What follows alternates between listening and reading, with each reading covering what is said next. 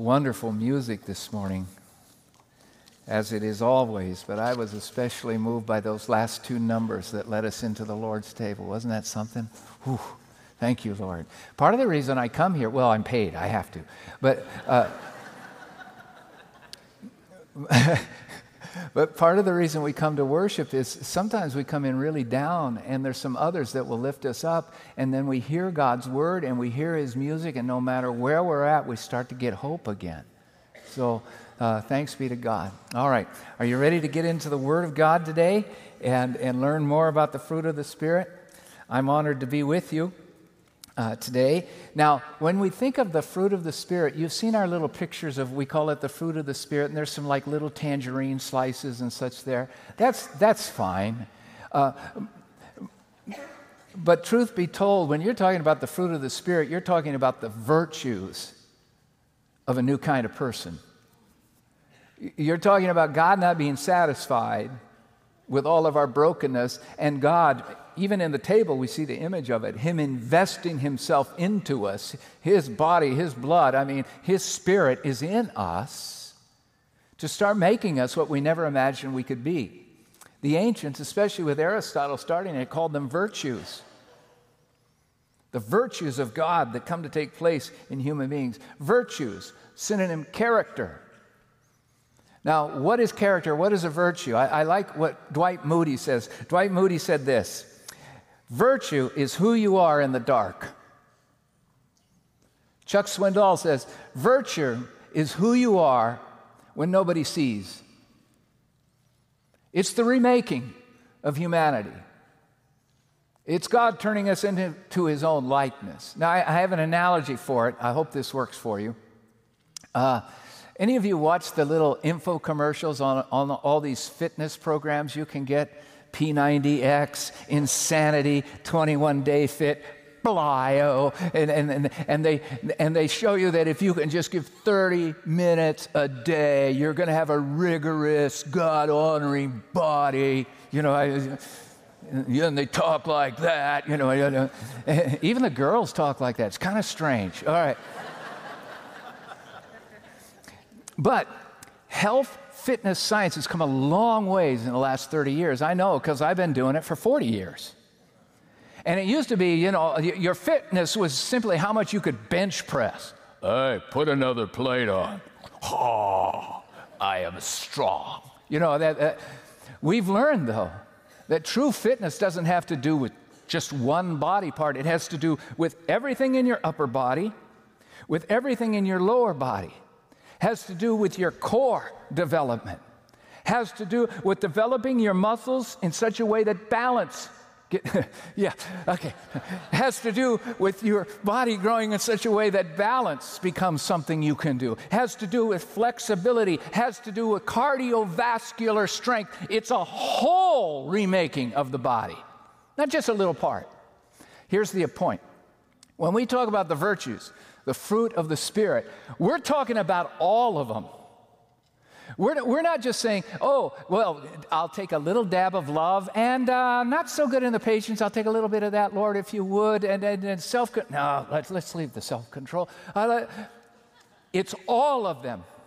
It's all 9 of them and beyond. Here they are again. This is whole soul development.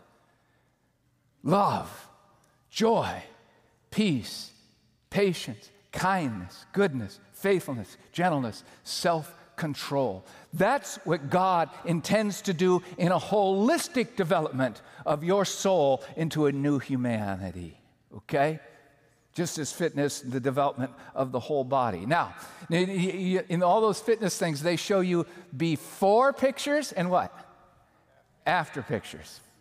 When it comes to whole soul development of a new humanity, we have the picture. Here's the after picture. Romans 8:29. For those whom God foreknew, He also predestined to be conformed to the image of His Son. What are you developing into in Jesus Christ? The image of Jesus Christ. Perfect man, perfect God. Absolute love, joy, peace, patience, kindness, goodness, faithfulness, gentleness, self-control, humility, etc., etc., etc. Imperfection. That's what God's up to. Incidentally, that's one of the reasons your life is so hard. God has learned that you got to work out really hard to get good. And so trials and troubles come our ways. But make no mistake about it. Nobody gets to play the victim anymore if you know Jesus Christ and say, well, I just couldn't help it. I'm bruised and broken through and through. I know it. I am too. But God's at work, and He's making the new man. So that's what we're trying to get across to you through all the fruit. It's a new humanity. All right. Today, what body part are we working on today?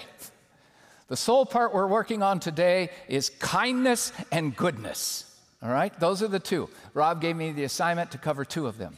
I don't know why he does one and I have to do two. I don't know. Self-control, Lon, self-control. No, that was just a joke. Rob, if you're listening to this wherever you are, oh, wow, omniscient one. Let's start with kindness. Kindness, used about 33 times in the New Testament. We run into it in the great love passage, don't we? The love of God, where it talks about it in 1 Corinthians 13, for love is what? Patient. Love is what? Kind. Definition of kindness. Definition of kindness. The sincere desire for another's welfare. The sincere desire. Notice the internal motivation. It's not an action thought. It's what is happening inside. When the kindness of Christ begins to take you over, you will find yourself being kind in your heart. You will start caring for those you don't know. You will start caring for those you didn't want to know. You will start caring for those you don't like. Kindness, internal motivation, the sincere inner desire for another person's welfare. Now, watch the definition of goodness. The actions to advance another's welfare. The actions, the doing it. What is happening inside that's developing your own grace and kindness for people starts to move through you in your actions with other people. Internal, external, internal, external. That's why they rightly go very close together. The truth is, some expositors, and Pastor Rob saw this too, we all did as we started studying these passages, their kindness and goodness are like a 1-2 that can't be separated. Internal, external. Almost synonyms, if you will. All right, so as we take a look at kindness, I'd like you to open your Bibles to Luke chapter 6. Luke chapter 6, 32 through 36. It's on page 1021, and we're also going to put it on screen today for those of you who perhaps didn't bring a Bible or a device that you can turn on and have a Bible app. Chapter 6, 32 through 36. Here we go. If you love those who love you, what credit is that to you? Even sinners love those who love them. And if you do good to those who are good to you, what credit is that to you? Even sinners do that. And if you lend to those from whom you expect repayment, what credit is that to you? Even sinners lend to sinners expecting to be repaid in full. But love your enemies, do good to them, and lend to them without expecting to get anything back. Once again, love your enemies, do good to them without expecting getting anything back. Then your reward will be great. And look what it says, everybody. And you will be the children of the Most High. Remember what we're talking about? God's making us into a new person. When you start doing that, you are the children of God Most High. And then look what it says, because He is kind to the ungrateful and the wicked. So be merciful, just as your Father is merciful. He is kind to the ungrateful. He is kind even to the wicked. And the God of kindness is the God who dwells in a believer. So you need to start expecting that to happen. Now, sometimes the best way to try to understand a virtue is to think about the vice. Think the opposite, okay? So here we go. If kindness is the virtue, the vice I've chosen is meanness. Meanness. Any of you watch Wimbledon at all this week? Yes, great, good. Not many. Okay, fine. Well, I'm going to talk about it anyway. Wimbledon is this great tennis tournament that takes place in England. Even the Queen goes sometimes. I mean, it is upper crust. It is civility. It is right behavior. Everybody dresses the appropriate way, et cetera, et cetera. This week at Wimbledon, something broke the Wimbledon protocol. In the end of the first or the second round, one of the players had won their match, and he's walking back, and as he walks back after winning his match, they're putting their rackets away, and they use these towels to, get their perspiration off and stuff. And as he's just a few feet away from the first row seats, kind of like I am with you guys right here, and there's a boy that's maybe in the second, third row, and he's kind of run down. He's maybe 10 years old. He got as close as he could, and you can hear him saying through his lips, "Can I have your towel?" Because that's what they do at tennis. They take their hand things. If they had a headband, I wouldn't want one. They're pretty sweaty. But they throw them out to people. And this kid, he wanted the guy's towel. And so the guy is doing like this, and he hears it, and he just looks up, and he throws his towel to the boy. But in the first row, there's a mean man. And the little boy reaches over the first row to get the towel, which was clearly being thrown to him. And then the mean man in the front row, large, mean man, the little boy is reaching like this. He reaches up and he takes it from the little boy, and they're fighting over it. And then because he's bigger and he's mean, he takes it and he hoards it like this. Oh, this was all over the BBC. You don't act like that at Wimbledon. No. Everything's quite proper, you see. Meanness is part of the end of civility in society. Jonah was mean. I hate to even bring this up from the Old Testament because he's a hero of mine. He was an evangelist. And Jonah was mean. God tells him to go to Nineveh. Go there and tell the people to repent because they're very wicked. First thing he says, I don't want to. Now, God's gifted him to preach. I'm not going. Well, a fish had something to say about that. And he gets thrust up on the shore, and he goes, all right, I'll go. And he heads to Nineveh. And Nineveh, incidentally, will be the civilization that's going to destroy most of Israel and take over everything. I don't like them. I don't want to do this. But at least God told him to preach to them to repent. And so with just sheer meanness, he preaches the harshness of God. God's really mad. You're doing everything wrong. You can repent if you want to, but I don't think it's going to work. That's kind of his attitude. So he preaches with an unwilling heart. He doesn't like these people. He didn't want to go in the first place. And they repent. The whole city repents of their sins. Jonah, I knew this was going to happen. I knew this. He goes off. He pouts to himself sitting under a tree, and he doesn't even get enough shade. And why don't you just kill me now? You're merciful. I knew you were going to do this. That's our first example of an evangelist. Mean man at Wimbledon, mean man. The opposite of it is kindness. Kindness. To be kind to the ungrateful. To be kind to the wicked. Incidentally, in the Greek language, the difference between the word kindness and the word Christ is just one letter. Christos for Christ. Krestos, E instead of an I, for kindness. It's almost synonymous with Jesus himself. The kindness of God leads us even to repentance. So look what it says in Ephesians 4:32. We've got it for you on the screen about kindness. Be kind and compassionate to one another and forgive each other, just as God in Christ has forgiven you. The ultimate evidence of kindness is when you forgive those who have hurt you the most. Whoa!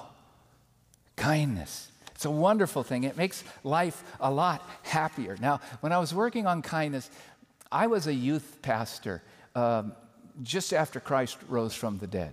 It is about how long ago when I was a youth pastor. But we would always sing songs in all of our youth groups, and sometimes we use contemporary songs as well as contemporary Christian songs. And so as I'm working on kindness all week, this song started, where's this coming from? Where's it coming from? Well, I remembered where it was coming from. And it's a great old song from like the late 60s or early 70s, and it was sung by Glenn Campbell, and it's called Try a Little Kindness. I'm going to actually put the chorus on the screen so you can sing it with me. Now, as you do this, you've got to have a little southern twang as you do it. So if you see your brother standing by the road with a heavy load from the seeds he sowed, dun, dun, dun. And if you see your sister falling by the way, just stop and say, you're going the wrong way. You've got to try a little kindness. Yes, show a little kindness. Just shine your light for everyone to see.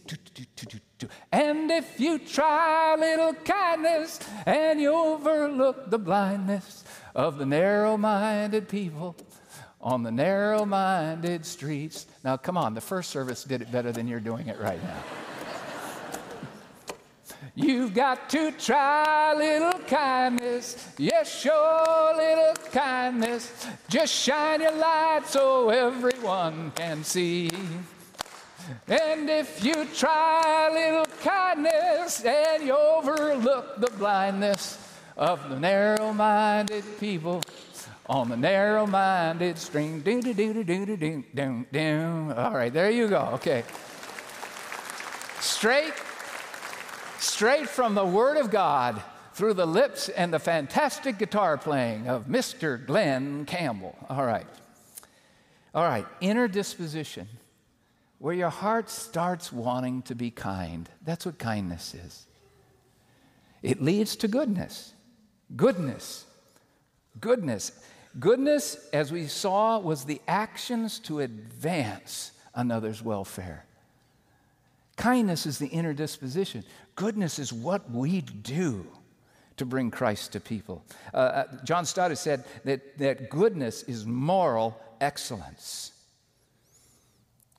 I found an old sermon that I had written back when I was in my first church that I was pastoring. And evidently, I did a series of sermons on all the fruit of the Spirit. And so I pulled that thing out, and even the paper is colored yellow now, and it was originally white. I mean, that's how old this is. And I read through it, and I go, that's not bad for 26 years old. You know? And then I thought, I really haven't learned much since then. But there was one line that I had written into that sermon about goodness, and it was this, and I rather like it. It said, we are to be black and white people in a morally gray world. Goodness is living out the black and white life that Christ has given to us through His Word.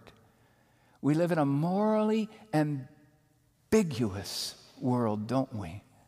All sorts of things, shades of gray. But God has given us what is right and what is wrong.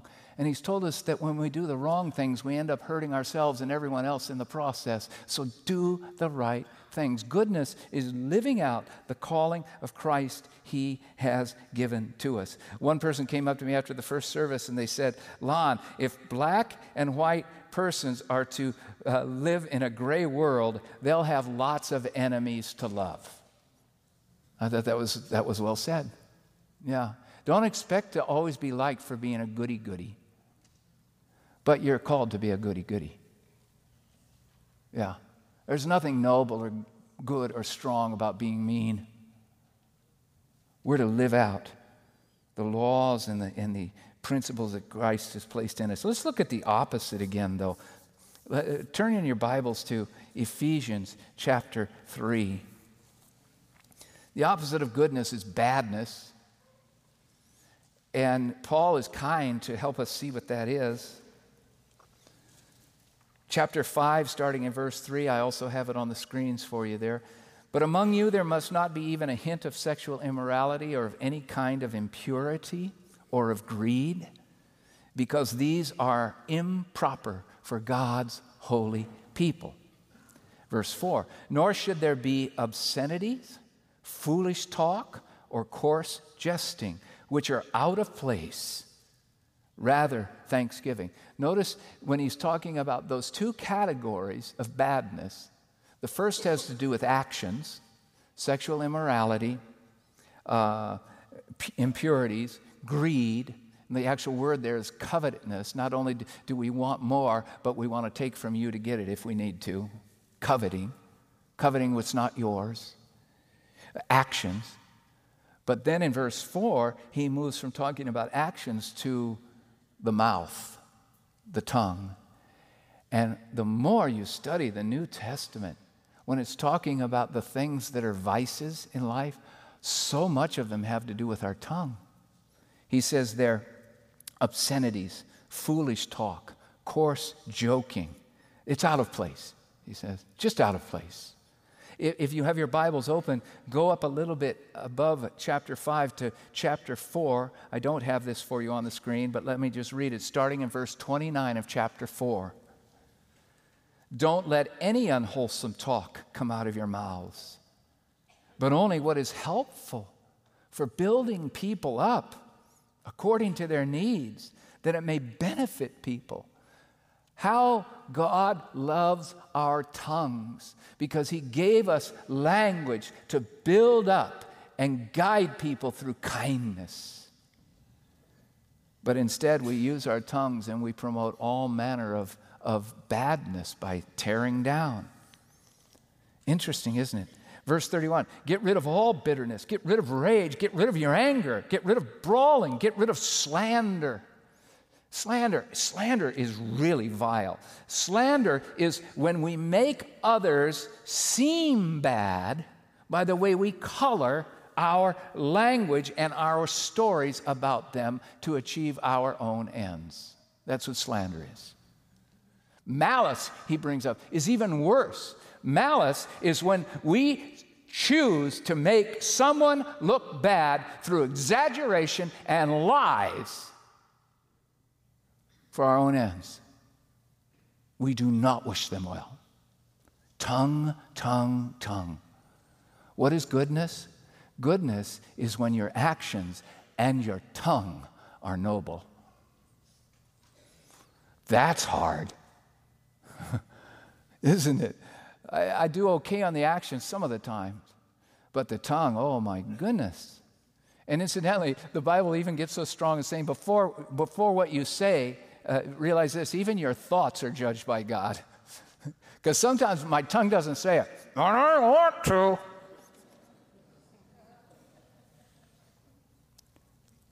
You see, only Jesus can do what Jesus is asking us to be. This level of goodness, thoughts, words, deeds. But that's the calling that we have. Now, look with me again in chapter 5 and look at verses 8 through 11. Very interesting. For you were once darkness, but now you're a light in the Lord. Live as children of light. For the fruit of the light consists in all goodness, righteousness, and truth. Find out what is pleasing to the Lord.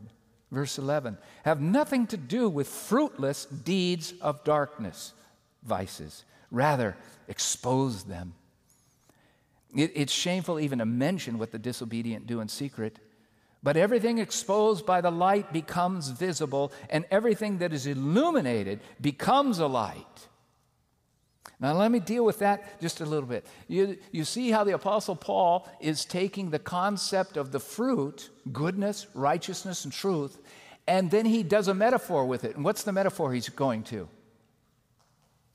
Light. Light. Fruit is like light. Okay, so now he changes metaphors on us, but we go there with him. Have you ever been in a dark cave? I remember in college, we were hanging out in the hills above Concord, California, some old caves and coal, or I don't know what they were digging out of there. And anyhow, we had flashlights, and there's like 10 of us. We're all about 22 or 23 grown-up people bodies, still a very small mind. And not everything's working right. And we're having fun. And the person that led us down there, he takes us deep in, maybe a mile in. And he says, and he just stops. And of course, everybody runs into him. And then he says, all right, everybody, let's do this. Turn off your lights. Have you had that happen? It is so dark, your eyes never adjust. Yeah, you literally cannot see your hands in front of your face. Have you had that happen? Okay, he's using that for his portrait of darkness. And darkness is the vices. It's the thoughts, the words, and the deeds. He says, it's so dark, you can't exist. But then the leader turns on his flashlight, and suddenly this massive cave opens up, and everything is exposed. The smallest pen light, pilot light, will give you the light you need in darkness, because light dominates darkness. And so what Paul's doing with that is saying, your kindness and your goodness are light that dominate the darkness. It says two things about it. He says it exposes them. It exposes fruitless deeds of darkness. Now, here's what that doesn't mean. It doesn't mean that because you know Jesus Christ and he's living in you, that it's therefore your job to tell everyone else how bad they are. It's not saying that. Look what it says. Rather, expose them. It's shameful to even mention the things that the disobedient do in secret. But everything is exposed by the light and becomes visible. What it means is our lives expose the darkness. The quality of life, the love that doesn't hate, the conflict that turns into reconciliation, the forgiveness that you didn't imagine imaginable happens, and suddenly the quality of Christ in you is the light that shines against all dark thoughts, speech, and actions in the world. I love that. That's why when we teach about witness and evangelism, I don't know if you got my latest book on it, sales pitch, but we actually talk about the difference between praying for people to come to Jesus and displaying Jesus to people. They're both very important. We display the light, and people are drawn to him who is the light. In fact, look at the end of verse 13. I wish I had read this before I wrote the book. Everything exposed by the light becomes visible. And look at this. Everything that is illuminated becomes a light. There's something about our behavior in Jesus that God literally uses to draw people to the light. Oh, wow. Tremendous stuff there. Thank you, Lord. We were once darkness. Now we are light. Some of you here, you may be saying, I don't know about this whole Christianity thing. I get you. And we're just glad you're here to investigate. It means the world to us that you're here. Please come as you are.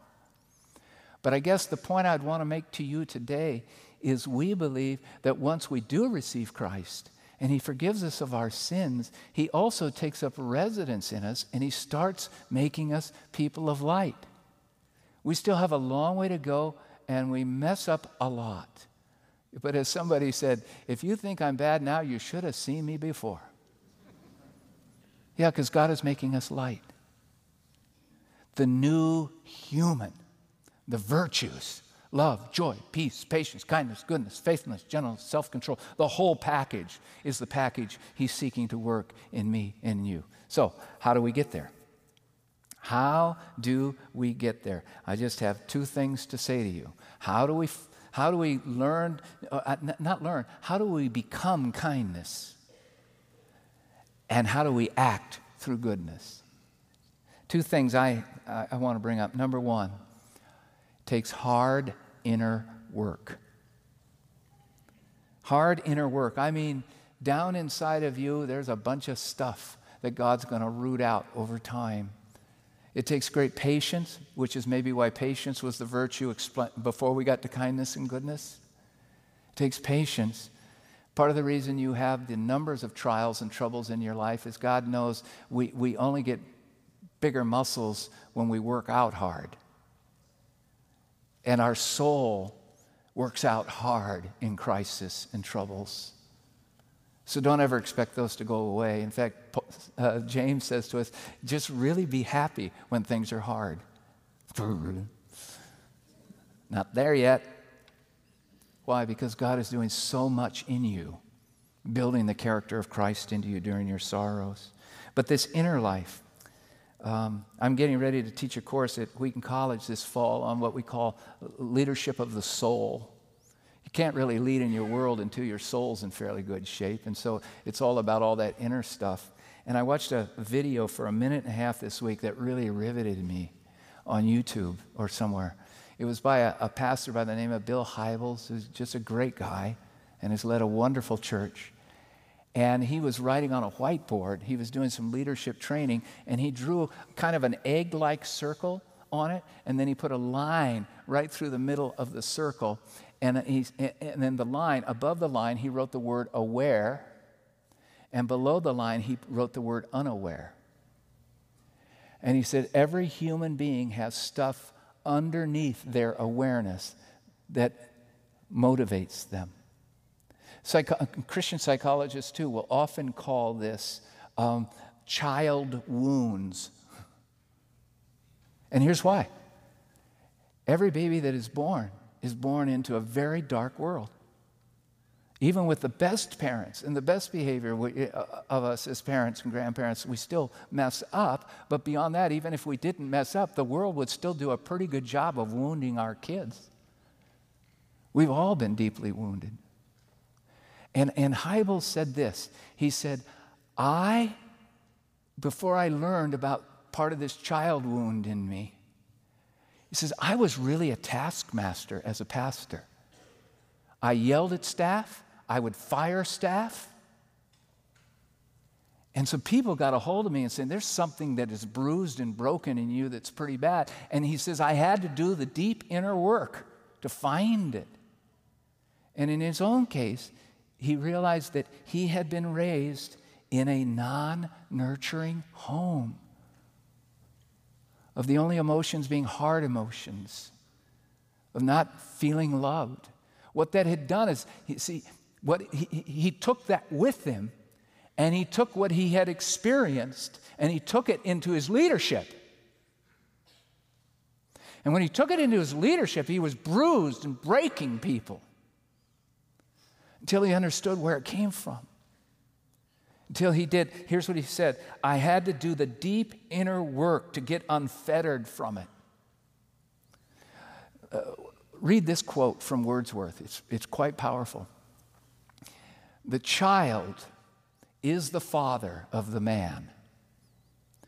You could also write it, the child is the mother of the woman, meaning the wounds from long, long time ago, if not dealt with and healed by the Lord Jesus Christ, become the things we project on others. You either transform or you transfer. You either transform in your badness or you transfer badness. And some of that's from our earliest things. A lot of it isn't. A lot of it we pick up darkness all along the way. But Jesus is out to transform it all. He's out to transform it all. So, self-awareness. Do you have an honest friend who can really speak to you? Perhaps a spouse, a close friend, and you say, hey, my life's wide open. Are there some blind spots I'm not seeing in me when I'm causing pain?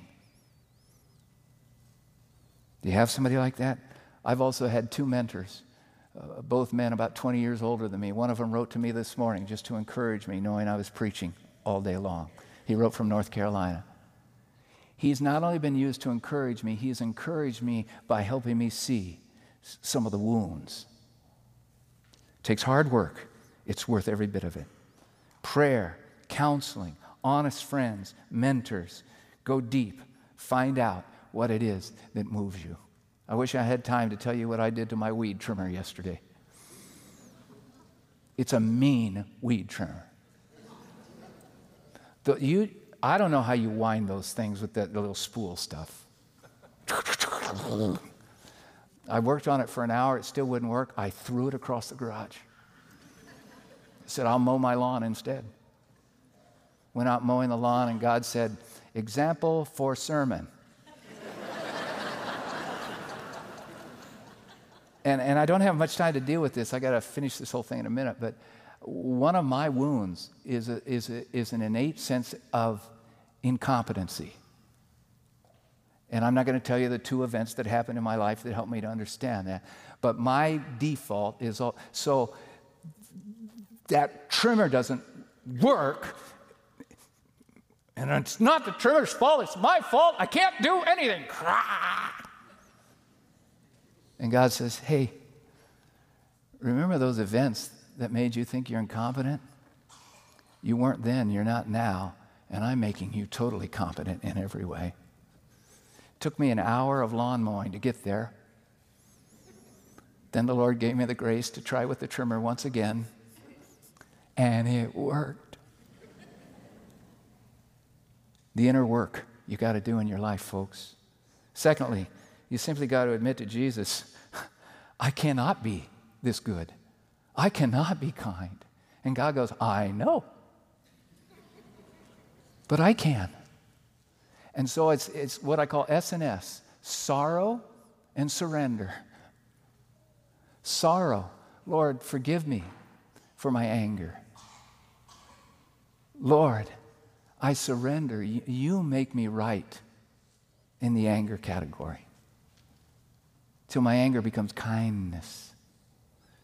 So number one, you got to go deep and do the inner work. And number two, you just got to admit sorrow and surrender. Read what Paul Tripp wrote. Perhaps it's not such a bad thing to come to the end of our rope if at the end of it you find a strong and willing Savior. Huh? Isn't that good? Yeah. Remember this, gang. Remember the after picture. The after picture is Jesus Christ, whose kindness leads us to repentance, to be saved, and whose goodness is perfection. That's what I'm becoming. That's what you're becoming. Let's pray. And so, Lord, to you we commit our brokenness and our badness, but we also commit that we hear you crying out, I'm going to make you kind and I'm going to make you good. Do it, Lord Jesus. Do it. Amen.